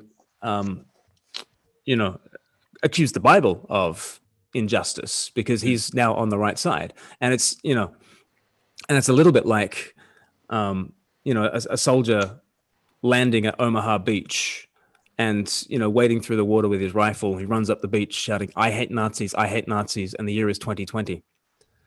Well done for being anti-slavery. But it does not cost you anything to be anti-slavery today. The battle was fought, and it was fought by objectivists. It could not have been won by consequentialists like yourself. It literally could not have been won by them. It was won only by people who have an entirely different moral framework, who happen to be Christians. And now, rather than running up Omaha Beach saying, I hate Nazis, rather than saying, I'm against slavery in the year 2020, the battle has moved on to other fronts where the humanity of all is under threat. And where is that under threat? Well, 125,000 human lives have been violently ended today. 125,000. That means, the number of people we've lost to coronavirus. We lost that many people to abortion by January 3rd, right? The number of people we've lost this year to coronavirus. We lost that many people to abortion by January 3rd. There is a genocide happening right now against the very weakest in society. And, the two reasons theologically I'm pro-life is Christmas and Easter. Christmas, Christ assumed our humanity when? We're told, Luke chapter 1, what is conceived in you is from the Holy Spirit. So from conception, Christ joined himself to our humanity. When does life begin? Like you're actually creedally unorthodox to be anything other than pro-life. Life begins at conception. That is when Christ joined the human race. From conception. So because of Christmas and because of Easter, because I have a theology of the cross that says God honors the weak and despised things and the things that are not in order to nullify the things that are. And God is not this supercharged, clever, powerful Zeus figure in the heavens. He is the God of the cross who is exalted in weakness and what looks like folly. And what could look weaker and more foolish than the embryo, and caring for the most marginalized member of our society. So theologically, that's where I'm coming from. And I think probably culturally, it was the A World Without Downs by Sally. Yeah, I remember. Yeah, Sally Phillips. Yeah. So that BBC documentary, 2017, and just we're eliminating a people group. We don't have to imagine there's a Hitler figure who's trying to get rid of the disabled. Oh, we're doing it. There's no one in Iceland under the age of 5 with Down syndrome. Oh, have we found a cure for Down syndrome? No, we've just killed them all. So that really got me thinking. 2017, we did. He Came Down with one of our Christmas videos, which was Down syndrome. Fantastic. I think that was the best thing we've done. Yeah, I can't watch it. Yeah, same. Yeah, it's huge. Yeah, and just recasting, because the nativity is a little microcosm, it's a little world, in which you've got angels and animals, and you've got kings and shepherds, the top and the bottom of heaven and earth, of all society, and they all orbit around the sun. And everyone in that nativity has Down syndrome. And I remember like pitching the idea to some friends, and like some of the friends were kind of like, "Oh, Jesus has Down syndrome? Are you sure Jesus should have Down syndrome? I'm not sure." Ooh. And that really disturbed me, because I'm kind of like, well, in this world, everyone's got Down syndrome. If Jesus doesn't have Down syndrome, what kind of savior is he? He, the unassumed is the unhealed. Yeah, and he assumed our entire humanity. I think he can take an extra chromosome in his stride. And so yeah, just seeing Jesus with Down syndrome in a world full of Downs, I think that's a beautiful Christian vision. It's just totally against the culture of death that we have in this world. Yeah. Have you had much pushback from Christians about talking about abortion? Sure. Yeah, and it makes us difficult for funders, and because they just want people who will play it a lot safer and stick to the gospel. So you have that argument that let's just be gospel people, and this is not a gospel issue. I'm never quite sure on what the taxonomy is and who gets to say on all those things. And so, Christians say don't engage it. And certainly from a pastoral point of view, it's very important whenever you preach on abortion to know that several of the people hearing you have had abortions, or who have caused their partners to have abortions. And so it's always vital to think of it pastorally, but in order to be pastoral, you need to name this thing that has happened. Yeah, that is it. I've had that in pushback, and that's that sensitivity to people who do a great work in counselling in crisis pregnancy centres and the crisis Christian charities that are hypersensitive to let's put pictures out in front of abortion centres and that sort of thing, and that there's that side of Christian response to abortion. Then you got let's not say it at all from the front, and there's got to be a tension. And I think, yes, we have to name stuff, just as we name slavery is wrong. We name taking the life of anyone in that way is wrong, and we've got to do that, but do it in a way that's sensitive. And is things like even divorce. There's people in our churches that are divorced, but it's not the ideal. And we have to tread carefully and sensitively, like we do with that topic, because we are all sinners.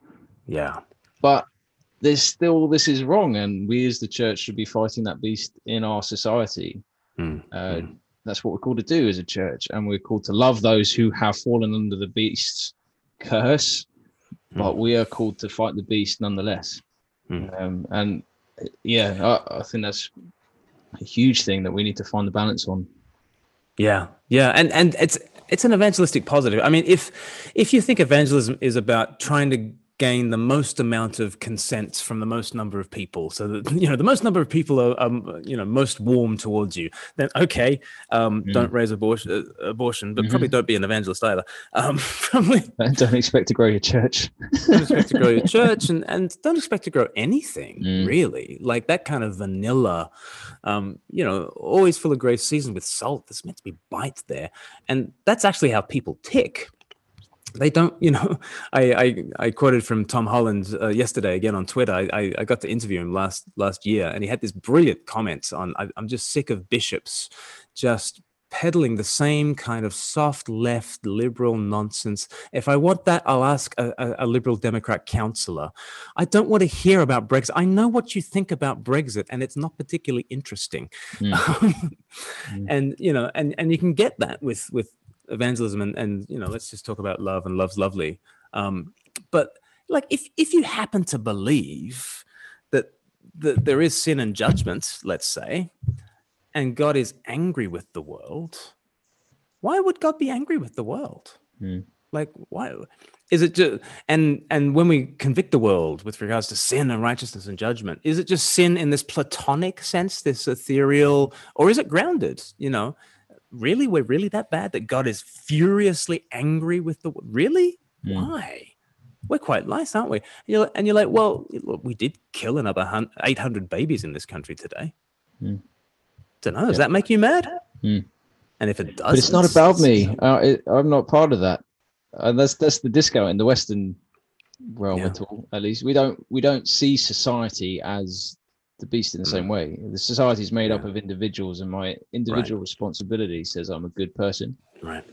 So how dare you say I'm responsible for killing babies? Is generally How do we deal with that as the church when our society is so fragmented to that kind individuals? that kind of atomism is exactly the problem that leads to abortion, because what we've done is completely torn apart ourselves from one another. So we tear sex from marriage, and we tear sex from pregnancy, and then we tear pregnancy from children.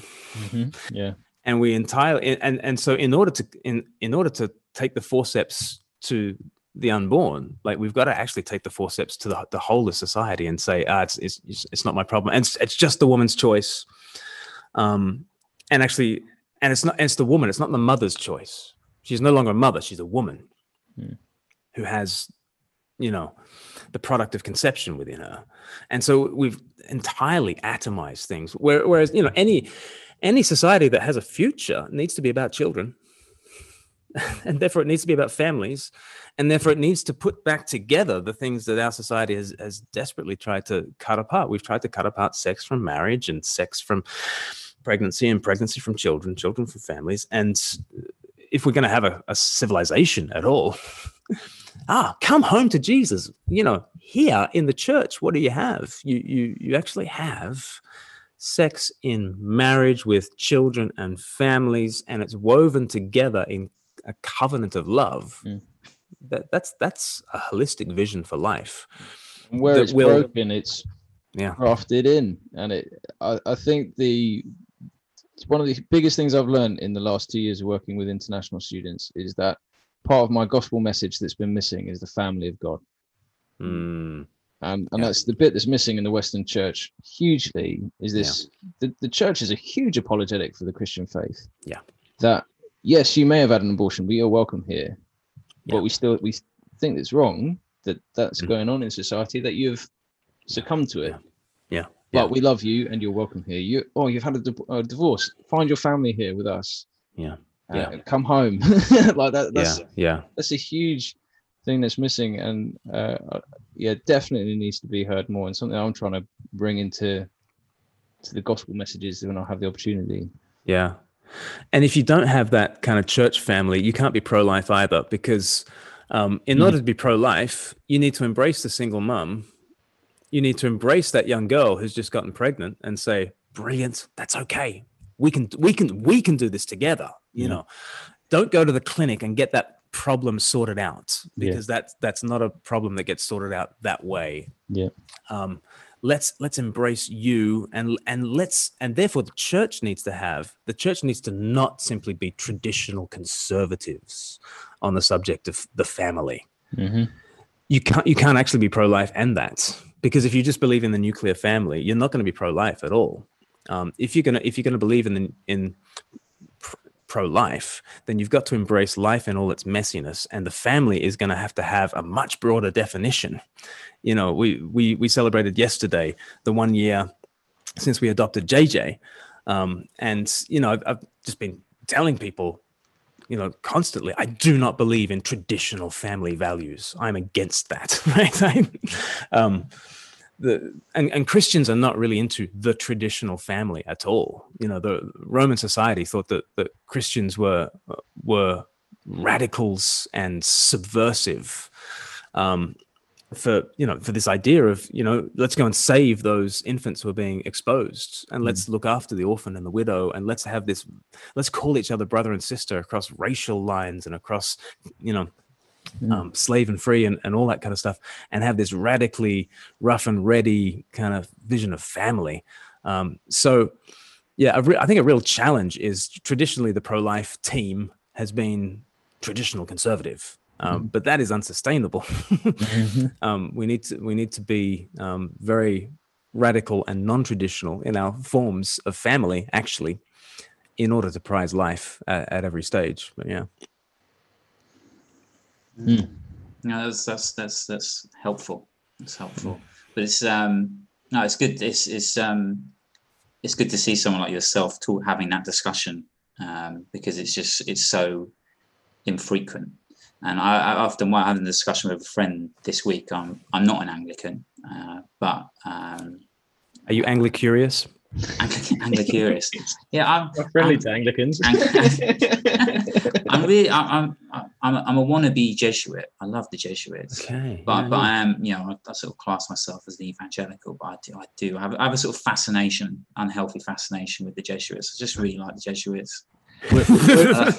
Non-denominational denomination with a trend towards tradition.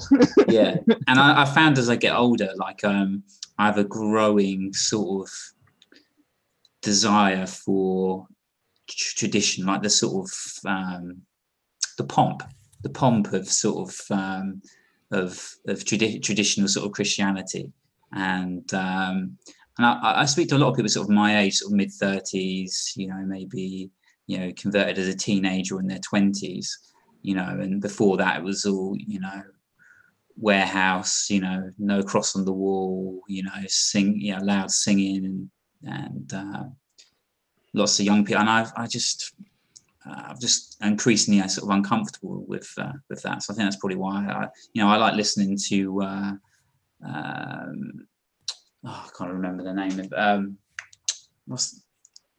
I can't remember. The Vicar of Dibley. No. I can help you on this one, Dan. What's the music? Gregorian song. Gregorian chanting. Oh, really? Really? Wow. Yeah, I love. Mate, this is new. I'm learning this too. Wow. Honestly, I love a bit of Gregorian chanting. Oh, yeah. man. So if I'm working, Gregorian chanting, love it. Gosh. Few candles on. It's a hop, skip, and a jump. You're across the Tiber in no time, Yeah. Daniel. I know. Be careful, man. I've just finished reading a biography of Luther, though, so I think he's which I very much enjoyed. Careful there as well. Well, yeah, he's pretty high church too. Yeah. He is. Well, what will be interesting is sort of couple of questions. Who are a few Christian thinkers, or not thinkers, just a few Christians who we should know about, but we don't? Oh, gosh. I don't know who people don't know. Who I've benefited from, and we've already said Tim Keller. In this country, my favorite three preachers are Mike Reeves, who you might know, author of The Good God and Christ Our Life, and all sorts. So he's also the principal of Union School of Theology. Paul Blackham, who presents book by book, which they're just amazing commentaries, actually. They must have done about 30 books of the Bible as video discussions, with Richard Buse hosting Paul Blackham and somebody else is the guest. But their commentaries are insanely good. I first got to know Paul back in All Souls 20 years ago. Phenomenal preacher. Steve Levy, phenomenal preacher in Swansea in Wales, so Mount Pleasant Baptist Church in Swansea. He's a shouty Lloyd Jones, and he preaches. And as you listen in, I mean, I mainly listen to his sermons online, and you can imagine him like preaching to the drunk at the back. A raw gospel. If Luther preaches law and gospel, Steve Levy preaches a raw gospel about our desperate need. We're all in the same boat. We're all in the same boat as that drunk at the back, and we need Christ. And then he offers Christ in a beautiful way. So, yeah, those are some good in terms of thinkers. I don't know. No, that's fine. No, I haven't heard those two, so it's always nice to write them down and have a little search. I don't know if it's through you or something in the apologetics group, but I've heard of Paul Blackham and I get occasional videos from him. I think on my Facebook feed. I might pay a bit more attention now. That's a good recommendation. I'm going to have to start closing up, Dan. That's okay. One more quick one. Go for the question. Go on. What books though? What sort of I don't know, three or four books? We have to have this question at the end of every video. Yeah. So it has to be done. Well, I love books, so I'm always looking for recommendations. But what sort of books, people listening, do you think people would, Christians right now would sort of benefit from reading? It doesn't even have to be Christian books, actually, but books that we could all benefit from. I would say The Good God by Mike Reeves in terms of your doctrine of God. I think that's vital. Luther's commentary on Galatians, that would be pretty awesome. If you had that kind of, also his brief exhortation in what to look for and expect in the Gospels. It's literally like a page and a half, but you can say, oh, I've read a Luther book, yeah. Yeah, is there a place for tracts? Luther was totally into tracts. The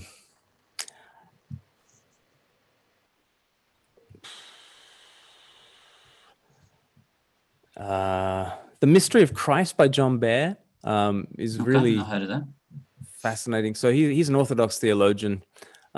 His way to Nicaea about pre-Nicene, ante-Nicene theologians is brilliant. So his stuff on the early church is a great introduction, I think. And I think people, being well versed in, if you want to be an apologist, then go to Justin Martyr, go to Irenaeus. Those guys were classics. So study those guys. That's really interesting. Just as a sort of point on that, I'm only really just starting to engage with the early church fathers. I've been a Christian my whole life. How have I not either been taught? Like, how's there never a course on early church fathers? Or is Christian history began in 1517? From the Book of Acts to the door of Wittenberg. Even the Reformation, like I only know bits and bobs that I've picked up, and generally they're the negatives. But it is something I think that, like Dan talking about his fascination with Jesuits, is when you've become a Christian, you start to realize, why has Christianity been around for 2,000 years? Generally, in your teenagers, if you've grown up in it, is I've got to get beyond the platitudes of Jesus loves me, this I know. That's true, but there's something more potent and almost mysterious, but beautiful, deeper in that. And something I'm in the church history going, this is beautiful. These guys have seen it for this long. Yes, it's not scripture, but they're dwelling on scripture, and you can learn so much. It's the one thing that is really annoying about being a Protestant in a non-denominational church, is we just miss that. Right. Heritage. Yeah. I love that cartoon about it's some teacher who's got a wall chart about the history of the church, and it sort of starts, and then there's a split in the 11th century, and then there's a split of the Protestant Reformation, and then it sort of splits into all these different kind of tributaries, and then he points to this one tiny little spot on the map, and he circles it, and he says, and this is where we got our theology right. We have got it right, obviously, with no confirmation bias. But it is true about my pastor told me. Yeah, it's true. But I second the church fathers stuff. Is there's some great stuff in there. Like I've been running like a Zoom group sort of once a week, going through Ignatius's 7 epistles. And it's been really interesting going through that. And he's a bit obsessed with bishops and stuff like that. But the rest of the stuff is so interesting. Yeah, well worth getting into. Yeah. And Mike Reeves has got a great series on that. Yeah, I'm going to call time. I would, good man. I've got another. I would love to, but I'm getting spaced out, and it doesn't get pretty on the camera. If I start drooling, wake me up. But it's been such a pleasure talking to you, Glenn. Pleasure. Yeah, thank you, Glenn. No worries. No worries. Well, Joe Rogan is leaving YouTube. I know. He's going to Spotify. So who's going to step into the void? There you go. Long form podcasting here with Critical Witness. It's a real niche. It's a real niche. I think that is. I don't know. I think we've hit enough topics. I think we're doing okay. It's not too niche. It's just you've got to at least hang on for another 10 seconds because we've got to hit 2 hours. We've got to hit 2 hours. Yeah. My timer says 2 hours. Maybe. Okay. Good. We're done. See ya. Bye, Glenn. That was the 10 minutes that we started off with, and you'd blocked this. Yeah, that's true. It was all my fault because it was your fault. I just have to go back to that point. The start of this stream failed because Glenn asked to record it. I can just send you the YouTube file. And you can then, if you enjoyed it that much, you can put it on your podcast. That's great. Yeah. We've set a precedent now for 2 hours. So, right, you won't get any more guests. 2 hours fortnightly. Cheers again. We'll wrap this up. Thanks, Phil. I'll put it in the stream. Thanks for watching on the stream. We've had apparently 12 viewers. Thank you, Afi and Chris, for commenting. It's been a pleasure reading a few of your comments on there. And thank you again, Glenn, for your time. Maybe when we find some other cultural messiness, we can have you on again too. Throw me the hospital pass. Well, at this rate, we'll have plenty to talk about maybe next week. Yeah, true. All right. I'm up for it. Thanks, guys. God bless. Cheers. Take care. Are you not entertained?